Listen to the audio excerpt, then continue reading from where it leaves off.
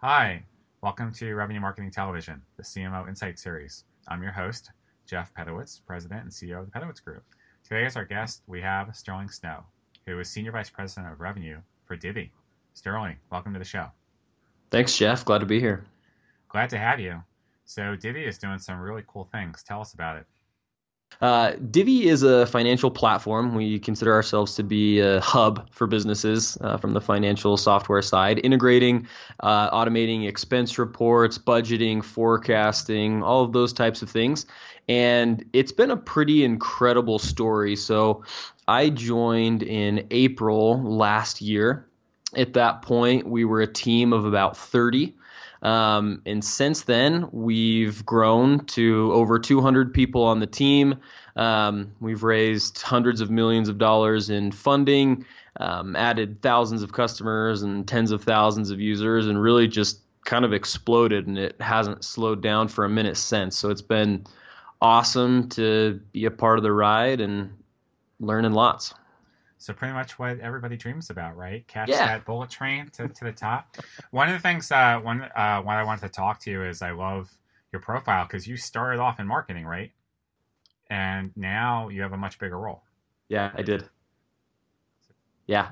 And yep. Yeah, that's exactly right. So I came up through marketing, got to be involved in lots of different things. I owned an agency, owned and operated a marketing agency. So really got to be involved in everything from demand gen to content to communications, all that good stuff. Continued that evolution at Jive. Was a part of that marketing team up until they were acquired by LogMeIn, at which point I came over to Divvy to, again, run marketing. But that evolved into revenue for us, which encompasses marketing, sales, and customer success. And so, yeah, I came up through marketing, but now oversee sales and customer success. And that's been an awesome adventure all on its own. So that's pretty amazing in and of itself, right? Because for many marketing executives, they're constantly at odds with sales, and they're trying to figure out how they become more Yeah. accountable and drive performance. So how did it happen for you? I mean, was there certain things that you were doing that gravitated? Is this something that you always wanted to do, or I mean, how did it actually happen? Yeah. So it was something that I always wanted to do. It was the path that I wanted to take for my career. What I think we did a little different was we took a sales point of view, even as a marketing team. So where you end up with a lot of discord is in your definitions. So first of all, you disagree with sales on your definitions. What is an MQL? What is an SQL? What do we call converted? Like you disagree on your definition, and then you fight about whose fault it is that those different definitions aren't performing the way that you want them to. And one thing I think we did a good job of at Jive, and then again here at Divvy, is partnering with sales, mutually agreeing on definitions, and then it didn't matter whose fault anything was. We were the exact same team working on the same problem. And that's why I think you're seeing such a growth in chief revenue officer type roles, because you're uniting sales, marketing, and some of the other pieces, so there can't be that infighting. Yeah, it's pretty amazing. So now, and you run customer success too, and clearly you've had a lot of it Yeah. in a very short period of time. So tell us more about what are you doing to be customer centric? Is it the product itself gets it so good? Is it the brand? Is it the messaging? Is it the experience your customers are having? Yes to everything, or is there something that you're more focused on than something else? Yeah. No, I mean, it is all of the things you mentioned. We're very focused on creating experiences from the beginning of the customer life cycle all the way through the end. Like that's an experience and it's tailor made, but you can't discount the product market fit, right? The vision that the founders had, Blake Murray and Alex Bean, it's really something special. The way that they saw the convergence of various industries, the need for it in the market, and then the frictionless business model, right? So Divi's 100% free, but we're free while providing just insane amounts of value to our customers. And it's hard to discount that. So that's a huge part of the success. And then you look at all the other pieces. What is our brand? What is our marketing? What is our demand gen engine? What do we do on the sales side to close folks? And what is the experience that we provide our customers from when they enter Marketo as a lead source to when they are, a customer that's been with us for a year plus, right? So it's a good, healthy mix of all of those things. But at the core of Divvy is a brilliant idea and an incredible business model. So because you mentioned the platform is free. So what is the business model? How do you monetize it? Yeah. No, I mean we're a nonprofit and we just like doing. No, I'm just kidding. So the way that we make money is the same way that Visa and Mastercard and banks make money. It's called interchange.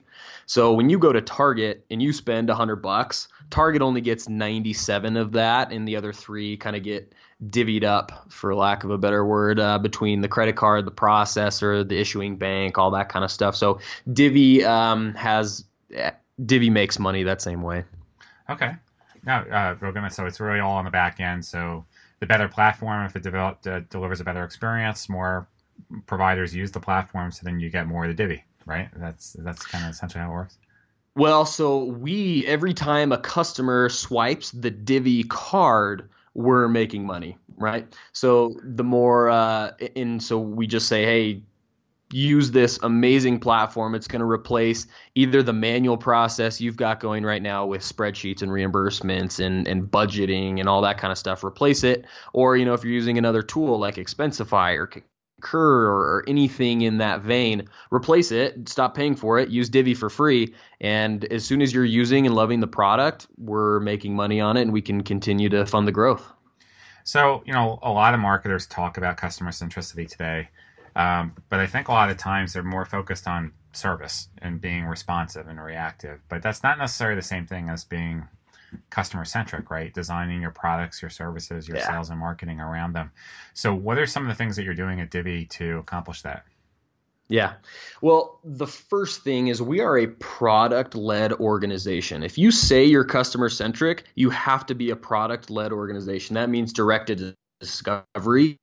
That means you are talking to the clients who you lost. You're talking to the clients who are happy with you. You're talking to the potential buyers. You're hearing what they're saying, but also taking that information and making it actionable, something that fixes a problem that they either expressed to you or that you deduced through those conversations. And then you actually build your product accordingly. There's always, the special sauce of, what do the product and executives at the team sprinkle in there with those insights.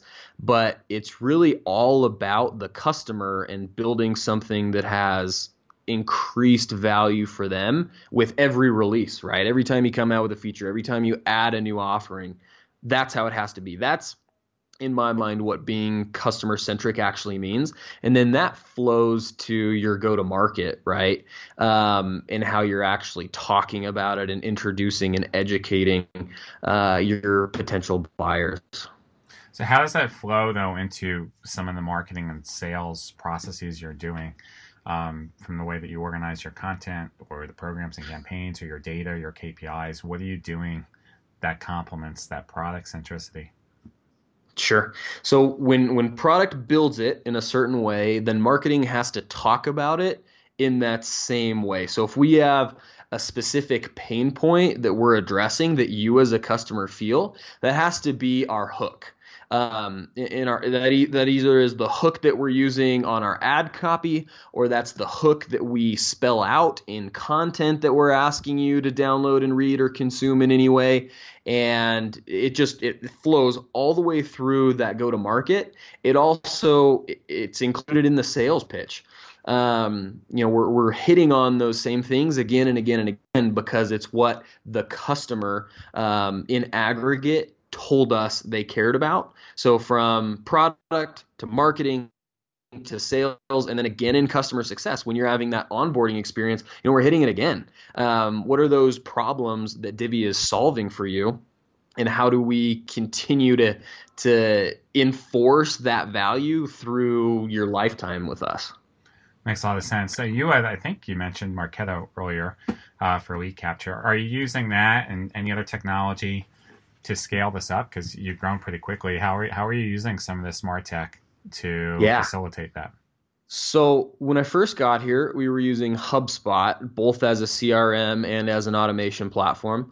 And the first thing we did was bring in Salesforce as a CRM, continue to use HubSpot for the remainder of our contract as the automation tool. And then we moved to Marketo and Salesforce, which I'm a big fan of. And I think HubSpot's actually great for a lot of businesses if you're more transactional and there are certain situations HubSpot can be, but Marketo allows you the ability to essentially build anything you can think of. And that's where for us in the more complex nature of what we're doing, it made sense and we needed to switch. In addition to those, we use a lot of tools. We're big fans of Zapier. We're big fans of Unbounce, of NeverBounce. We use a ton of things in the stack. For us, we also have to use tools that integrate business credit scores with our Salesforce instance. So we use Dun & Bradstreet for that and some other tools. So yeah, and I tell our revenue ops manager all the time that the MarTech stack at Divvy is among the most complicated I've ever seen, but it also allows us to do some pretty cool stuff. Interesting you use that term revenue ops because I'm hearing that more and more as opposed to sales ops or marketing ops. What does it mean there? It's the same thing that I talked about earlier. If you want to whose numbers are right or what the definition of terms are, you just make it one team. And revenue ops services both the sales organization and the marketing organization and rolls up to a revenue leader. And it really gets rid of a lot of the problems you've seen traditionally with marketing and sales fighting. So that's what it means for us. They service the entire revenue organization from enablement to operations. They own, obviously, all of our tech stack as it touches each of those groups, and it's fantastic. That's an amazing team of people here at Divvy that helps us do some incredible things. Love that. So you've grown really fast. You've had a lot of people to the team. What do you look for when you hire? What kind of people are a good fit? Yeah, it depends on the culture values for your company. We have a fantastic HR leader. Her name is Casey Bailey. She joined us from Uber, so she had a wealth of experience rocket ship growth. And when we hire, I look at the culture values that we have, how's someone going to fit into that? And then I also look for a track record of achieving incredible results with companies that we admire. Like that is something that speaks volumes to me. If you owned a meaningful part of a different company that had a super awesome trajectory, then odds are you're going to come here, own something, and help us as we continue to scale. Okay. Do you look for generalists though, or do you look for people that have a specific set of skills? Well, early on, you need some generalists because it's just so you have to have people who can touch a lot of different parts of the business. But as you start to flesh out the team, you're very much looking for specialists, people who can own a specific part of your company. So you start with generalists, and you generally morph into more and more specialized roles as the team grows. So it sounds like you got a lot of good things going on. But what keeps you awake at night? Any major challenges? Yeah, I mean, anytime you're growing the way we're growing, the biggest concern is what corner am I not seeing around? What's going to be the thing that, stops our demand gen from providing enough for sales? Or what's going to be the thing from a sales perspective that stops us from closing as much business as we've projected and forecasted? So you spend a lot of time trying to see a couple quarters into the future. And so that's when you ask, like, what keeps you awake at night? It's the unknown and trying to prepare and plan for the unknown. That's challenging in its own right. But other than that, we have awesome people on the team who worry about every nuance and every detail. And then it's my job to make sure that there's nothing hiding around the corner that could slow us down. watch out for those monsters lurking in the shadows. Is that it kind of thing? Yeah, something like that. So for the other VPs and CMOs out there that say, I want to be like Sterling. I want to run all of revenue. What advice would you give them? Yeah. Partner with sales. Like first and foremost, they're your counterpart. They're not your enemy. You have to partner with them. You have to learn their business. Frankly, you have to see marketing as a sales leader would see it, if you ever want to own that part of the business as well. Because it's a really interesting transition that happens when you sales. You start to very quickly, speaking from experience, you start to very quickly see the validity in a lot of the sales like complaints that you've heard, from your peers and things throughout the years. You start to see like, oh, I get it. Like now that the shoe's on the other foot, I can understand where you're coming from and how do we work together to fix those problems. So first step, partner with sales. They are your best friend. They are your best data source. They make you better and vice versa, right? The sales leader has to feel the same way. But as you start getting familiar with that department, with that landscape, with that process, it puts you in a position to eventually be over the whole thing. Nice. All right. So we're going to get a bunch of people that are going to be following you and Divvy now. So you're gonna be famous if you're not famous already. So yes. I'll finish this sentence. A year from now, my team at Divvy will. A year from now, might be bigger and much more well known. Our trajectory, our market, the TAM. When you look at just sheer TAM of what Divvy is doing, we're gonna be everywhere. And you look at how many companies use us now. There's still a decent amount of people who haven't heard of Divvy. A year from now, I don't think that's going to be the case. A lot of people are going to be using us, and if you haven't used us, you're going to have heard of us and be switching. All right, so I can go to Antarctica or oh yeah, the swales of the Sahara, and I'm gonna right. You're gonna hear Divvy mentioned in the same breath as companies like Slack and Salesforce and Marketo, like kind of staples of industry. I firmly believe that Divvy's gonna have a seat at that table. Well, with the way that you're running things, I have no doubt. So, great stuff. Thank you so much, Sterling, for being on the show today. Yeah, thanks for having me. It was fun. You bet.